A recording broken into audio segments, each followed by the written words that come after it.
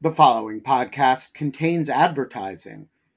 To access an ad-free version of the Lawfare podcast, become a material supporter of Lawfare at patreon.com/lawfare. That's patreon.com/lawfare. Also, check out Lawfare's other podcast offerings: Rational Security, Chatter, Lawfare No Bull, and The Aftermath. Quality sleep is essential. That's why the Sleep Number Smart Bed is designed for your ever-evolving sleep needs. Need a bed that's firmer or softer on either side? Helps you sleep at a comfortable temperature? Sleep Number Smart Beds let you individualize your comfort so you sleep better together. J.D. Power ranks Sleep Number number 1 in customer satisfaction with mattresses purchased in-store. And now, save 50% on the Sleep Number Limited Edition Smart Bed for a limited time. For J.D. Power 2023 award information, visit jdpower.com/awards. Only at a Sleep Number store or sleepnumber.com.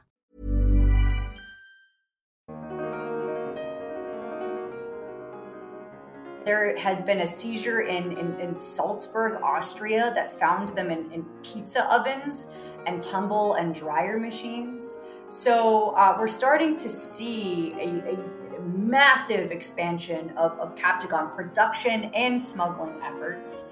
And a lot of these shipments are sent in one swoop, so millions at a time out of Syria or out of Lebanon into destination markets or transit countries. Which also proves that the producers are taking on more risks. They're acknowledging that, with larger Captagon shipments, there is an increased risk of them being intercepted by law enforcement systems. But their production has become so cheap and Captagon has become so profitable for them that they're willing to take on these risks.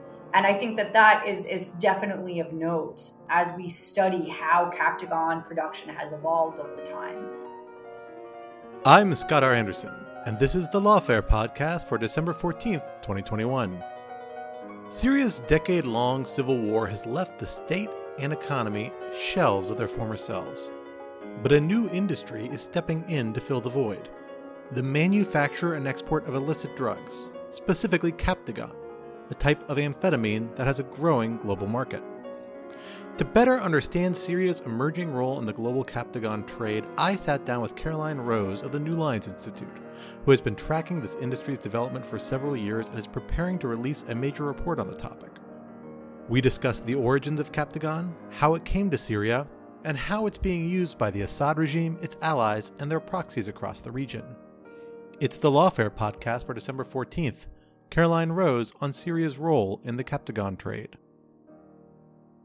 So, Caroline, people who follow events in the Middle East, and particularly in the Levant region around Lebanon and Syria, for the last few weeks and months, we've been seeing a hashtag pop up on Twitter, sometimes from you, sometimes from other folks, looking at this issue set called Captagon, which is the name of a narcotic. Tell us a little bit what Captagon is in terms of a product and why we're seeing it pop up in association with these countries in this region these last few weeks and months.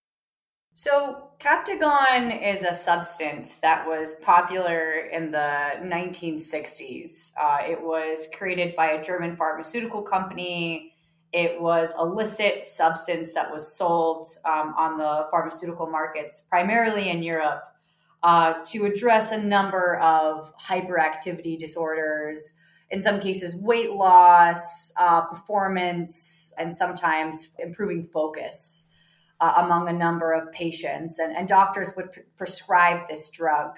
It is an amphetamine type substance that increases attention, it increases productivity, it decreases appetite, and it allows you to stay up longer. So it has kind of a number of different uses. But in the 1980s, the World Health Organization scheduled this substance, and it was taken off the majority of illicit pharmaceutical markets. For a brief time, it moved to the Balkans, where there were production hubs, a lot of facilities that were formerly used by the Soviet Union. Then there was a brief period of crackdowns from Bulgarian law enforcement systems, and that pushed the trade into the Middle East, primarily in Syria, where there was a very interesting relationship between Syrian pharmaceutical industry and their scientific community and the Bulgarian scientific community and pharmaceutical industry. And so Captagon found its, so to speak, its home in the Levant, specifically in Syria, with limited evidence and small scale production in Lebanon, but primarily it was seeded in Syria, where it persisted in the early 2000s, kind of on a limited basis. There were a lot of seizures that were found in Turkey, routed through Europe, but certainly it's not on the scale of what you see Captagon seizures today, which is far more industrialized and much more in the millions, rather than just hundreds or tens of tablets. Captagon has also shifted in its formulaic composition since the 1960s and even the early 2000s. Some of its main ingredients, recent lab analyses haven't necessarily even found that it has phenethylene anymore, which was its main ingredient. Instead, it has different types of precursor ingredients and chemicals that are sort of mishmashed by producers to create similar effects. But sometimes there are some harmful precursor ingredients such as quinine, caffeine, like an absorbent amount of caffeine. Sometimes there will be paracetamol, sometimes things like copper or lead that are laced within the pills. So this is like a very interesting evolution of the pill that has gone from being a illicit substance on a European pharmaceutical market to something that has now really dominated the Levant and Middle East and Mediterranean at large. Before we get back to the production side of this, I want to just get a better sense of the supply side. Where are the big markets for this drug, and what are the people who are buying it and smuggling it into these markets doing with it? Like, what is it for, and why have we seen a level of demand that, if not, that's either sustained or it seems like it must have increased more recently to accommodate this kind of bump in production that we're seeing in the region? So the demand side is very interesting because it's primarily in the Middle East where there is a taboo associated with drug use and consumption. So unfortunately, there have not been a lot of studies or research that has been conducted on the consumer side and what the typical consumer profile is.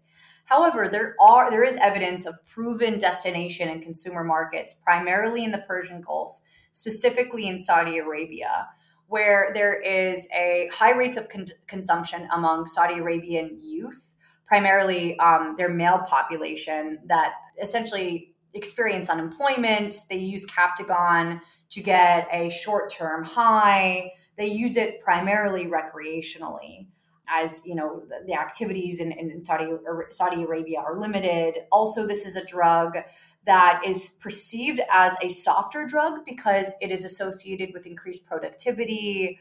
It's an amphetamine type substance. It's not necessarily like hard drugs like cocaine, meth. So a lot of consumers typically prefer Captagon because it doesn't have as much of a taboo. Also, there is not a lot of evidence of its addictive qualities. There aren't high rates of rehab admittances and issues in terms of healthcare centers. In the Levant, where a lot of consumers deal with more straining economic conditions, especially under sanctions, under recent trade embargoes between the Gulf and Lebanon, Captagon has been way more of a substance that citizens have relied on amidst food insecurity because it staves hunger. It's also a substance that has allowed people to stay up at night. So you've got, truck drivers, you've got people working at all hours of the night, people who need that productivity. And so Captagon has very much allowed people to really get through the day. And it's a substance that has really allowed people to essentially face some of these economic and political and social constraints. So there are different patterns of usage. However, there's not a lot of research about the exact numbers, the rates of usage, the ages, and the different kind of demographic aspects of Captagon usage that would be incredibly important in learning more about the trade. A recent New York Times article on this trade, on this emerging industry, kind of highlighted the fact both of those, we've seen an increasing number and scale of busts of where, law enforcement officers have found and uncovered smuggled amounts of Captagon, but also laid it out on a time frame that has pointed out there are a number of the big busts have occurred more recently in Europe, in Italy and Greece, and even in Malaysia. Is there a reason to think that the Captagon trade is growing outside of the more longstanding markets? Or is that really just a sign of increased law enforcement attention, highlighting activity that's long been there already? I think it's a bit of both. And I think this is where Captagon is no longer just a regional trade that persists in Syria and Lebanon and affects destination markets in the Gulf. I think that this indicates that this is a trade that is expanding into a Mediterranean zone challenge. It is one that has now started to use European and even ports as far as East Asia and in places like Malaysia as transit routes and third country destinations, where essentially in order to get to destination markets in the Gulf, they're going to first send it to some of these decoy ports that exist in Greece, in Italy, in Malaysia, and they'll send them there first, and then with the intention of rerouting them to Saudi Arabia. That being said, these are not necessarily just transit routes, and they're not just one stop. Some of these drugs have been believed to trickle into some consumer markets that exist in Northern Africa, in Europe. There has not necessarily been any evidence of East Asia, but Captagon, because it has such a diverse array of usage and it has so many different qualities, it is a substance that can very much morph into different consumer and drug consumption markets. And so there is reason to believe that there is limited Captagon consumption in Europe, particularly among diaspora communities or communities that have less access to other popular drugs in that market. However, again, because that there have not necessarily been a lot of studies conducted by rehabilitation centers, healthcare centers, and other organizations that are, working in the drug space. We don't necessarily have all of the data that we would need to appropriately quantify Captagon consumption in some of these destination and transit markets. But, I think it's worth noting that as Captagon shipments grow and as these shipments become more industrial sized, the consumer markets are also going to change and evolve.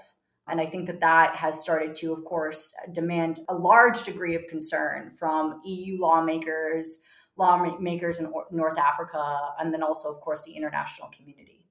So you've already mentioned this shift that occurred in the 1990s from the Balkans to Syria as kind of a hub of Captagon production. And of course, that period from the late 90s, 2000, and particularly the last 10 years in Syria has been a very traumatic one with the Syrian revolution and all that has entailed in terms of unrest, violence, and conflict.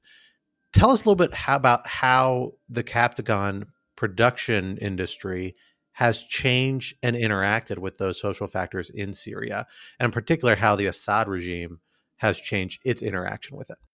Absolutely. So Captagon, of course, while there were these relationships, as I mentioned, with Bulgarian, their pharmaceutical industry and their scientific community, Captagon was really born out of the power vacuum that the civil war in Syria produced. And it was, of course, first, it evolved. There was always a degree of state participation and interaction with the trade. But in 2014, 2015, there was a brief moment where ISIS, there was limited evidence of production and smuggling among ISIS fighters, non-state actors. There were warlords and regime-held or non-regime-held areas that, of course, used Captagon as a revenue source to help fund the war against the Assad regime and many of its allies on the ground in Syria. And of course, Captagon, as many have written about, It was also considered a substance that would aid in combat operations. It would allow fighters to stay up, kind of like caffeine pills. It would allow them to stave hunger, especially with limited food supply and supply lines. And it would, as some mentioned, it would encourage more aggressive behavior. Now, I would say, the link between aggression and Captagon usage, it is not necessarily a proven one.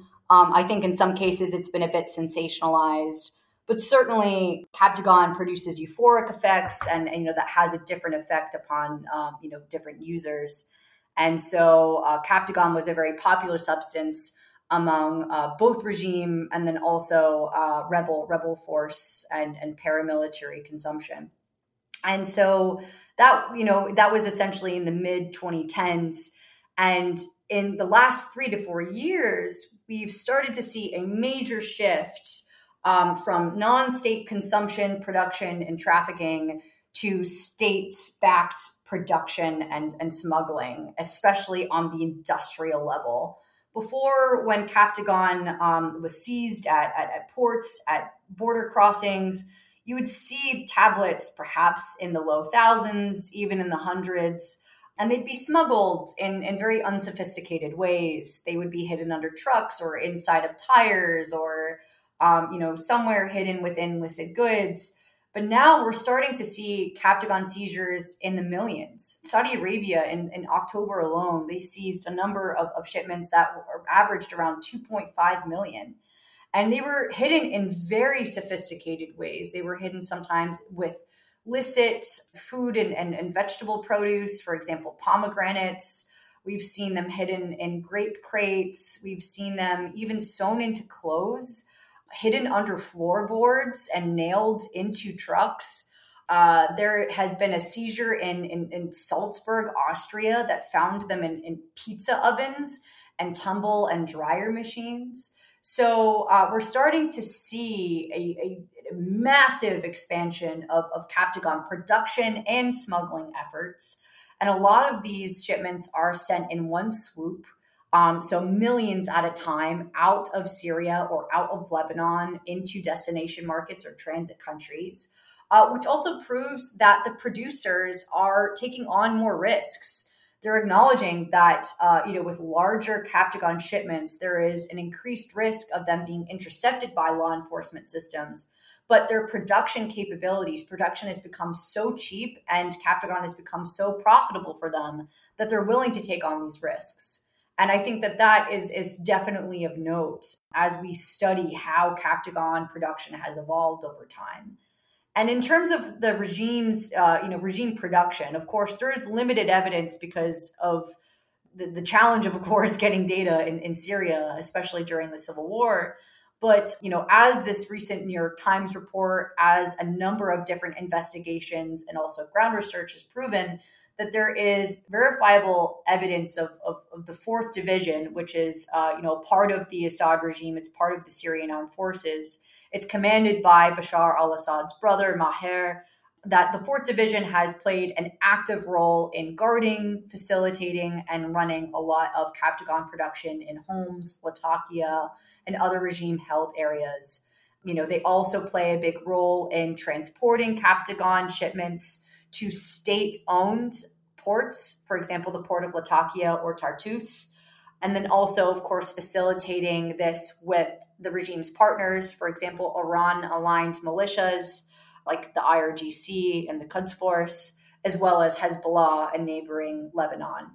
And so really what we've seen emerge is a network and a syndicate of Captagon production and smuggling that has generated an alternative source of revenue for both the regime and its proxies on the ground. Now, I know it's really hard to see kind of behind the curtain to see what's happening in Syria, particularly when you're talking about within the regime and among the regime and its close allies on the ground. But do we have a sense of what is driving this shift towards more industrialized or large-scale production on the financial side? Is this a case of elites using their elite position for personal enrichment, or is this a matter of state policy seeking an additional source of revenue for what it views as public policies, even though, I think many people might take issue with the degree to which those policies advance the public interest.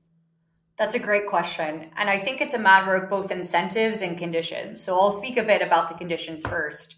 There are a few conditions that allow the regime to make Captagon production more large scale and also more cheap. First, of course, is the fact that they were able to consolidate territory that had the former Syrian pharmaceutical industry in their facilities there. A lot of it, of course, is concentrated around Aleppo and that region. And so state access to these facilities that were not damaged or heavily damaged during the war, that allowed them to shift production from more small scale operations that were more maneuverable. They could go, undercover from law enforcement and interception, to more permanent, large scale production in these large warehouses and these large facilities that would allow millions and millions and sometimes billions of Captagon pills to be produced. Also, of course, having the access to Latakia, having this link, having the ability, more control over highway systems, border crossings, also having, I think, a bit more credibility with local actors, non-state actors. I think that has also, of course, helped them transport these Captagon shipments to these state-owned ports and get them out into the Mediterranean or into the Red Sea. And so I think that those are some of the conditions that have allowed them to produce Captagon at a cheaper rate, at a more large-scale rate. And then, of course, another driving incentive and a condition that has also driven Captagon production has, of course, been the economic crisis in Syria and the maximum pressure campaign that the United States and its allies has imposed in Syria under the Caesar Act, of course, introducing sanctions against a number of Syrian officials. I think that has incentivized the Syrian regime and a lot of its members to identify alternative sources of revenue that doesn't necessarily go back into the Syrian economy directly, but into the pockets of regime businessmen, affiliates, close allies, and of course, family members. Whether this is a direct governmental policy, I cannot necessarily speak to this, just given the limited amount of evidence. However, there certainly is no denying that there is a substantial level of state participation in both smuggling and production of Captagon. And despite the occasional seizure within Syria, sometimes their internal security forces and customs systems will, they'll undertake a seizure of Captagon as kind of a performative way to demonstrate to the international community that they are also concerned with this trade, to try and shift blame from the regime to other actors. But often these seizures are conducted with shipments that are undertaken by non-state actors, by adversaries in Syria, not necessarily shipments facilitated and performed by regime allies. So I think that is definitely of note. We're really starting to see large-scale governmental participation in the Captagon trade. But how direct this is, how high up it goes, certainly I think that there's substantial evidence with Maher al-Assad. Other elements of the government, I think that there's a lot of research to be done about how deep this goes into the Syrian government. It's that time of the year. Your vacation is coming up.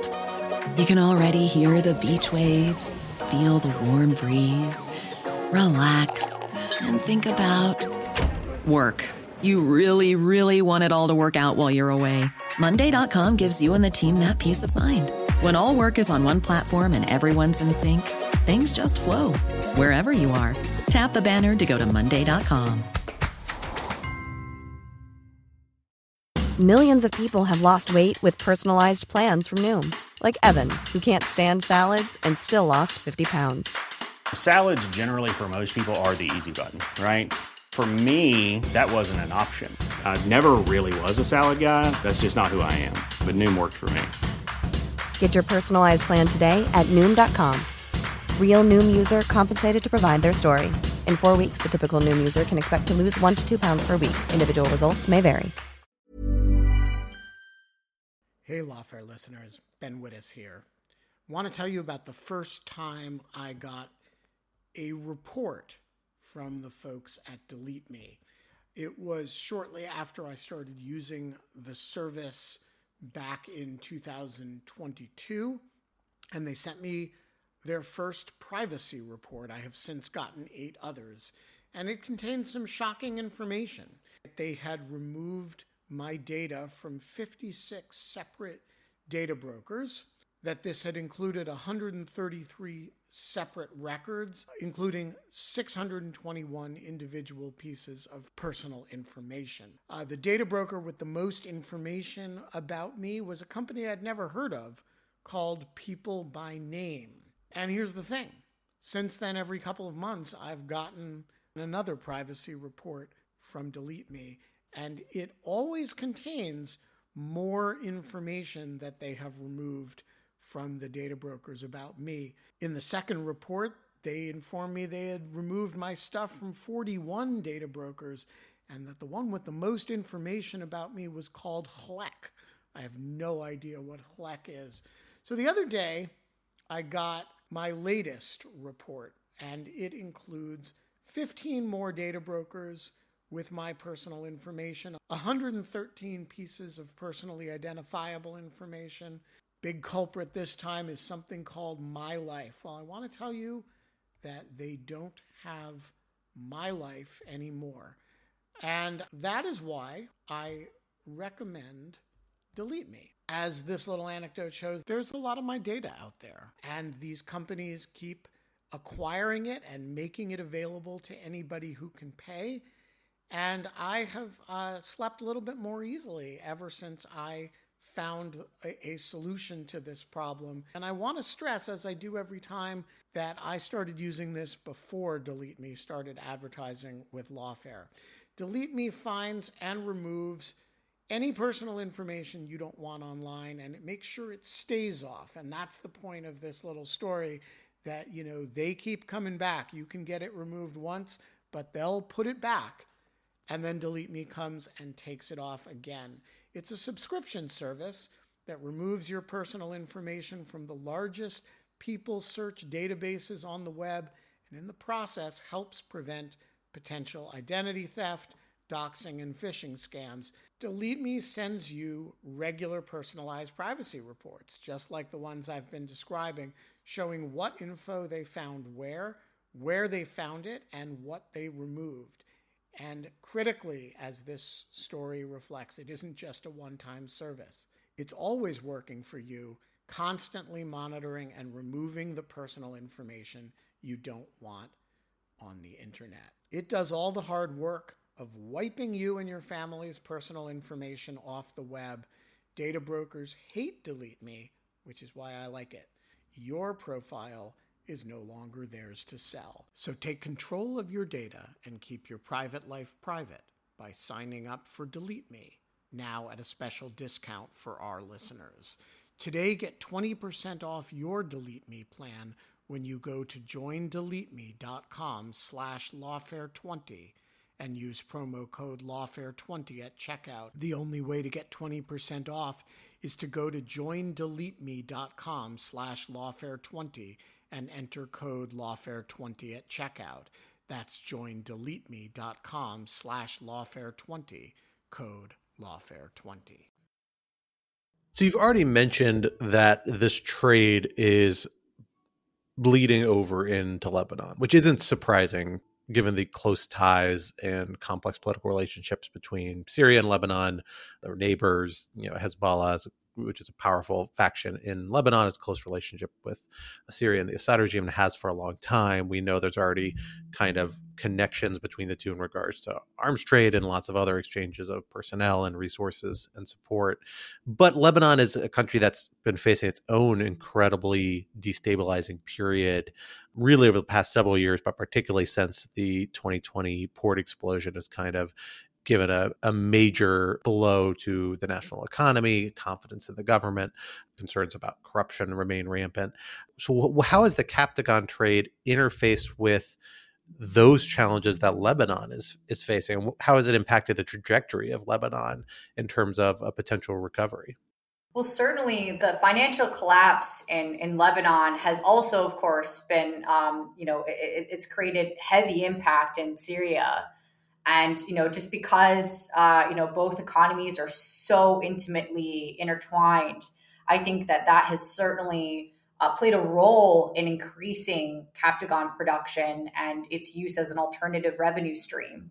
Now, how Lebanon has been impacted by the Captagon trade itself, certainly there is limited evidence of Hezbollah participation in smuggling routes and providing technical expertise to Captagon smugglers and traffickers in terms of identifying routes, helping Captagon get over land borders, essentially facilitating a lot of these shipments. There has also been limited evidence of small-scale Captagon production in the Bekaa Valley and then also areas along the Syrian and Lebanese border, though especially in areas that are controlled by Hezbollah and its affiliates. And then, of course, members of the Lebanese government or popular, essentially, warlords in Lebanon that are close with the Assad family. So that has certainly played a role. There have been increased Captagon seizures in Lebanon in areas that are not controlled by Hezbollah. And Lebanon, because of this, because it has been a very popular transit route, they have faced a lot of backlash and blame in the Captagon trade from Persian Gulf states, particularly Saudi Arabia and its GCC allies. In the spring, there was a ban on agricultural produce that was routed from Lebanon into the Gulf after a very, very large Captagon shipment that was found hidden within pomegranate skins.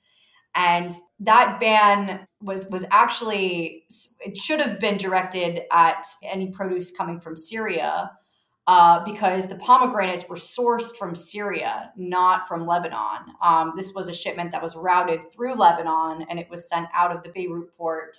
But it was sourced from Syria, both Captagon tablets and the produce that was used to shroud this illicit shipment. I think that Lebanon has caught a lot of the heat from destination markets in regard to the Captagon trade. Recently, too, there was a blanket ban on all Lebanese imports, not necessarily just agricultural products, but all imports into the Gulf, which also coincided with a series of Saudi seizures of Captagon shipments that were also, in the millions. And so I think that Lebanon has been very much affected by the Captagon trade.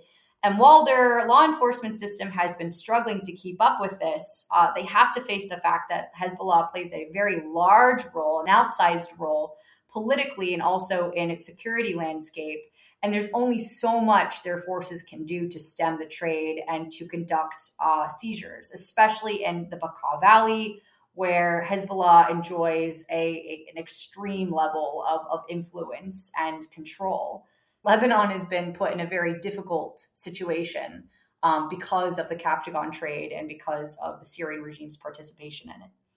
One of the unique characteristics that's become a reality in Syria the last few years has been this kind of balkanization of authority, even among the Assad regime-controlled parts of the country, and that you see different armed groups working with the Assad regime, supporting them, but also operating with a large degree of independence and their own agendas to some extent. Hezbollah is a big example of that, close ties to the Assad regime, but also has its own kind of operations and agenda. But they're not the only one. We also see, groups like Kataib Hezbollah and other Iraqi, or at least primarily or originally Iraqi militia groups that are also operating in Syria. Have we seen the Assad regime begin to use those groups in the Captagon trade as well? Is the transnational nature of the conflict and of the support regime for the Assad regime becoming a conduit for the Captagon trade, or has we not quite seen signs of that as of yet? We've seen limited signs, and as someone, I've been researching this for about 3 years now, and the one big question I've always had has been, why have we not seen more seizures in Iraq, as well as Jordan and Lebanon and some of these transit states of the Gulf? because there is, like you mentioned, a very well-established proxy network that controls a lot of these highways into Syria. And of course, Iraq shares, a huge border that is certainly porous and traffickers could make use of in getting to the Persian Gulf. We have started to see some limited evidence. There was a Captagon seizure this year that was intercepted in Kuwait from Iraq. It was an Iraqi truck driver, and he had a number of Captagon tablets within his truck. It certainly wasn't on the level of what we're seeing at Saudi Arabian ports. The seizure was not in the millions, but it certainly is evidence that Captagon is going east as well, not necessarily just west and also south into the Gulf. So I think that is something to keep note of. And there has been limited evidence of Captagon traveling along the Al-Qaim Highway, which is, of course, controlled by Hashid militias under the PMF, the Popular Mobilization Forces, and south into destination markets, and then also used for militias themselves. Of course, they all cut a profit from this by helping transit and helping keep these shipments from being intercepted. So I think it is worth noting that while production is concentrated in Syria, Iran and its proxies play an outsized role in helping smuggling and trafficking activities. And they are also seeing a degree of economic advantages from this trade. So in addition to Iran, which is one of the big institutional backers of the Assad regime also benefits, of course, from Russian support and protection. How have those two governments, the Iranian government, the Russian government, responded to this rise in the Captagon trade? Have they engaged in it proactively? It sounds like Iranian proxies have. I don't know the extent of official Iranian involvement, although, that's a fuzzy line. But on the Russian side as well, have we seen, and it's worth noting, Russia, which sometimes wrestles with its own internal narcotics issues, are they concerned about it? Have they been supportive of it? Have it just been something they have declined to engage in to date? How has it affected the dynamic between the Assad regime and its major institutional backers in the international community? So I think that actually the Captagon trade has introduced a very tense element into the relationship between the regime and Russia. I think that Russia is not happy with the fact that there is very large amounts of industrial sized production. But at the same time, they haven't really done much about it. You won't see any seizure activity among Russian forces that are operating in Syria. There haven't been many statements. There hasn't been any dialogue between Russia and also, concerned transit and destination countries. I think that Russia has very much tried to make this an out of sight, out of mind dynamic as they continue to operate in Syria. But certainly, this has not necessarily attracted positive reception in both the region and the international community for the regime. And so I think for Russia, it's in their best interest to try and downplay the role that the regime has played in production, shift the blame to Lebanon, shift the blame to non-state actors or actors that are operating in non-regime held areas, and try and, of course, keep a more securitized focus on Syria rather than its illicit revenue streams. But certainly, I think that as this trade continues to grow, it's going to be harder and harder to deny the regime's involvement in not only smuggling, but also production. But I have not seen in my research, any evidence of Russian forces or Russian leadership participating or encouraging Captagon production or this illicit economy. I have not seen that. Now, you've already mentioned a few times the Gulf states as being a big market driver, demand side for these sorts of things. And the Gulf states, of course, play kind of and want to play, perhaps even more than they do play, a degree of oversized influence in the region because of their wealth, because of their connections to people in Lebanon and other places. And there's this particular moment now where we see a number of the Gulf states trying to reach some degree of rapprochement with the Assad regime, or at least re-engaging in a way that's even ahead of most of the rest of the international community.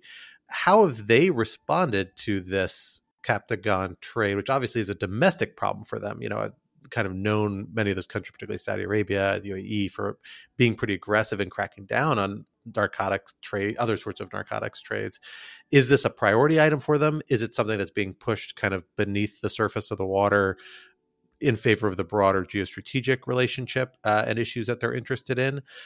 How does it fit into the bigger picture of the relations between those countries?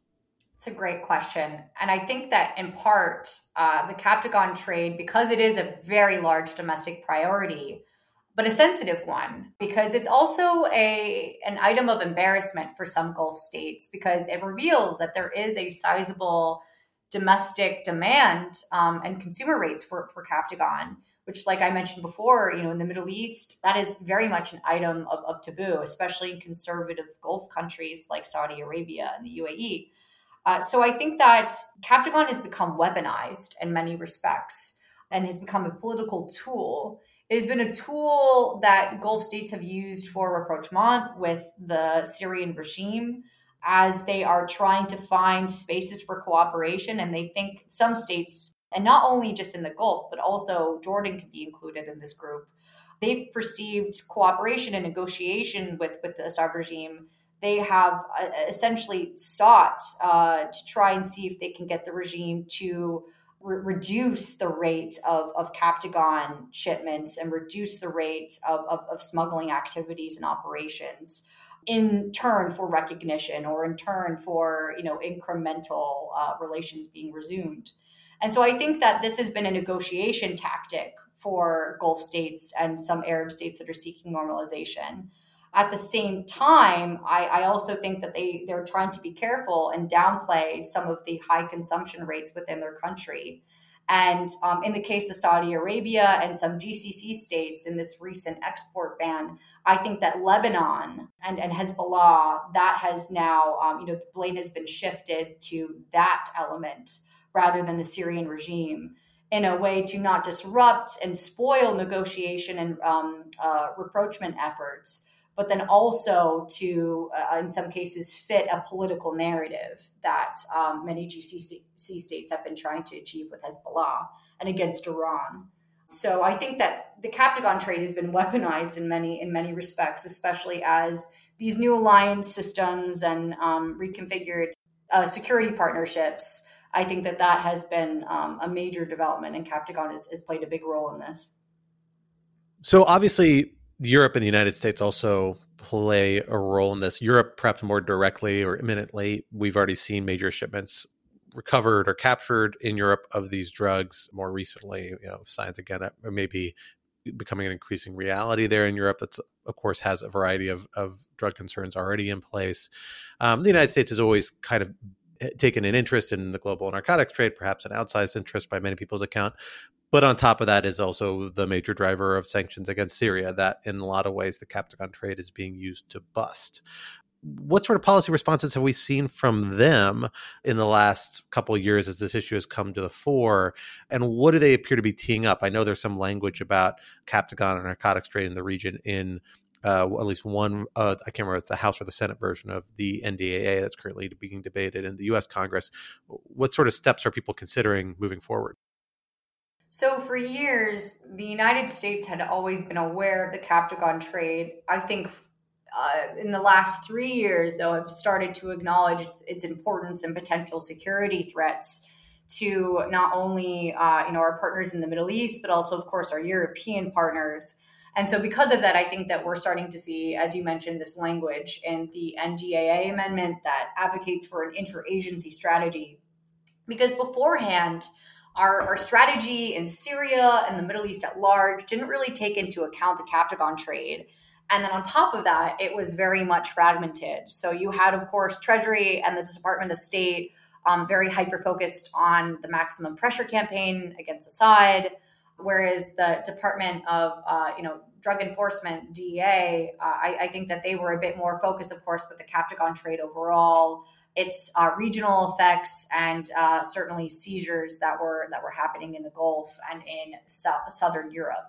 And the DEA has played a very large but quiet role in assisting states, transit, and destination markets in getting this intelligence, with helping foil some of these operations, helping with seizure data, and then also, I think, to a degree, facilitating bilateral relations and intelligence sharing partnerships between Gulf countries and Southern European countries. For example, Greece and Saudi Arabia, they've collaborated quite a bit over foiling Captagon operations.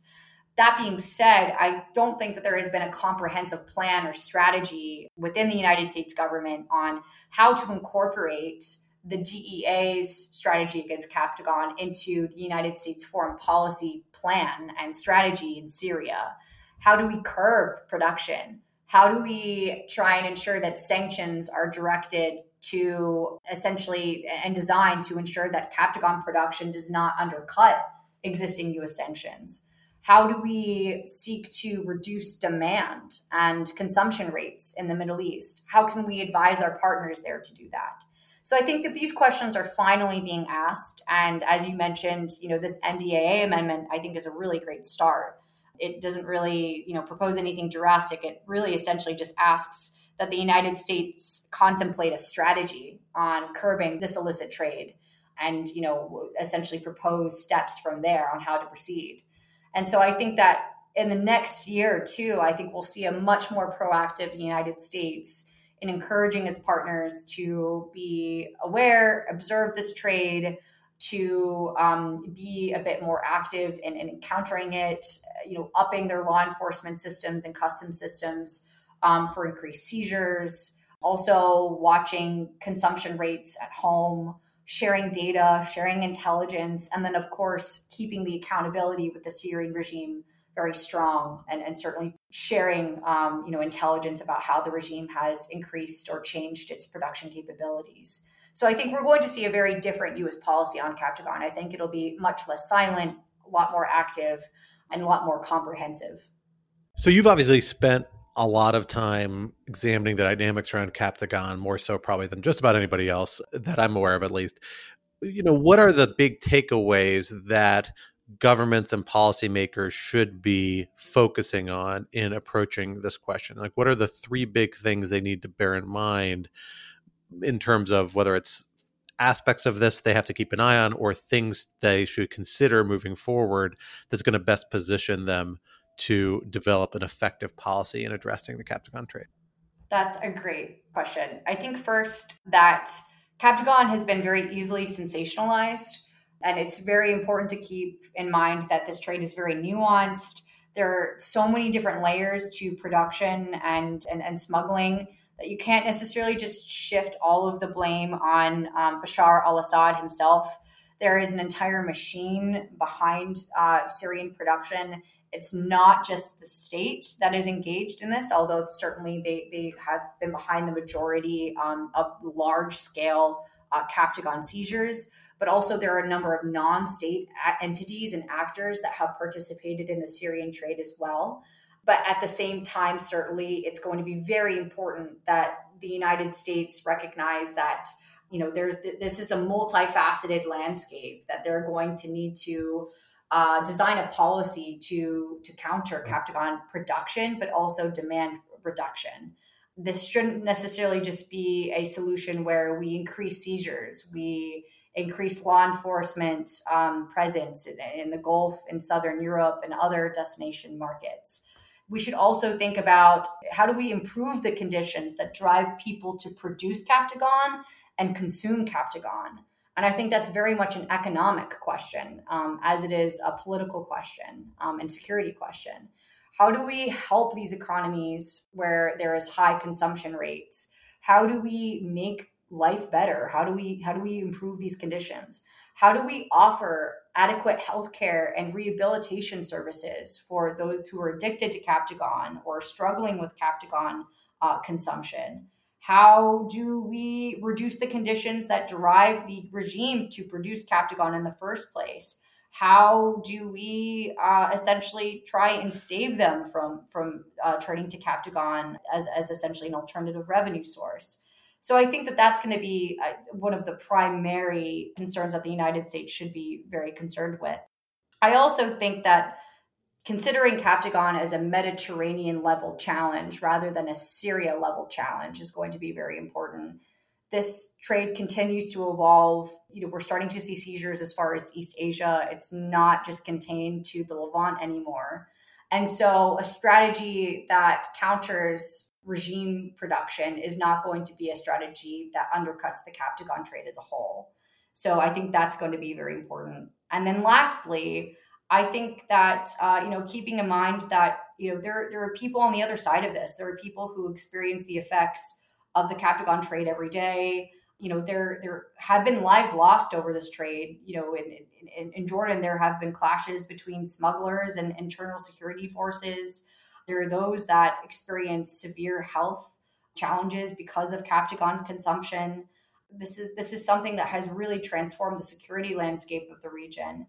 And so approaching this as such will be very important, not necessarily just a DEA specific problem, but certainly a Middle East policy problem. I think that is going to be very important for the United States to incorporate as it moves ahead with countering the Captagon trade. Now, you do a lot of writing and talking and podcasting about the Captagon trade as somebody who spent a lot of time looking at it, but you have a big product that's the culmination of several years of work coming out in just a couple of weeks. Tell us a little bit about that. Sure. So this has been 3 years in the works, believe it or not, almost 3 years in the works. This is a report that initially essentially got me to work on Captagon in the first place. It started at the London School of Economics International Policy Unit, along with my co-author, Alexander Soderholm. It was 2018, and Captagon was a trade that was transforming in the Middle East, primarily before it was associated with Daesh consumption and production. And it started out of a question of, is that really true? Is Captagon now consumed and produced and trafficked by other actors in Syria? And if so, who? And from there, it evolved into this longer project because, of course, as we were writing it, Captagon, there was more evidence that the regime was participating in the Captagon trade, that the Captagon trade was growing, beyond its traditional markets. And so this really turned into kind of a mammoth report about the Captagon trade, its origins, and where it's headed. And so this will be publishing with the New Lines Institute in January or February of 2022.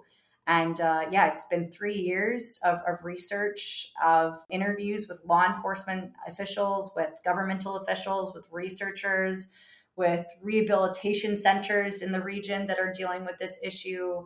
It looks at transit markets, consumer markets, essentially how the Captagon trade is evolving into a Mediterranean level security threat.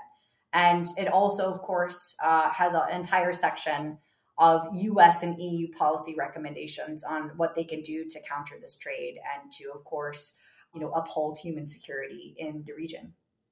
Well, we will look forward to reading that. But for today, unfortunately, we are out of time. Caroline Rose, thank you so much for joining us here today on the Lawfare Podcast. Thank you so much for having me. The Lawfare Podcast is produced in cooperation with the Brookings Institution. Please rate and review us on iTunes wherever you may have found us. And be sure to visit lawfareblog.com to read our written work. Or visit thelawfarestore.com, where you can pick up some Lawfare-themed stocking stuffers, from t-shirts to mugs. You can get ad-free versions of this and other Lawfare podcasts by becoming a material supporter of Lawfare at patreon.com/lawfare. You'll also get access to special events and other content available only to our supporters. This podcast was edited by Jen Patcha Howell, and our audio engineer this week was Hamza Shatu of Goat Rodeo. Our music is performed by Sophia Yan. As always, thank you for listening.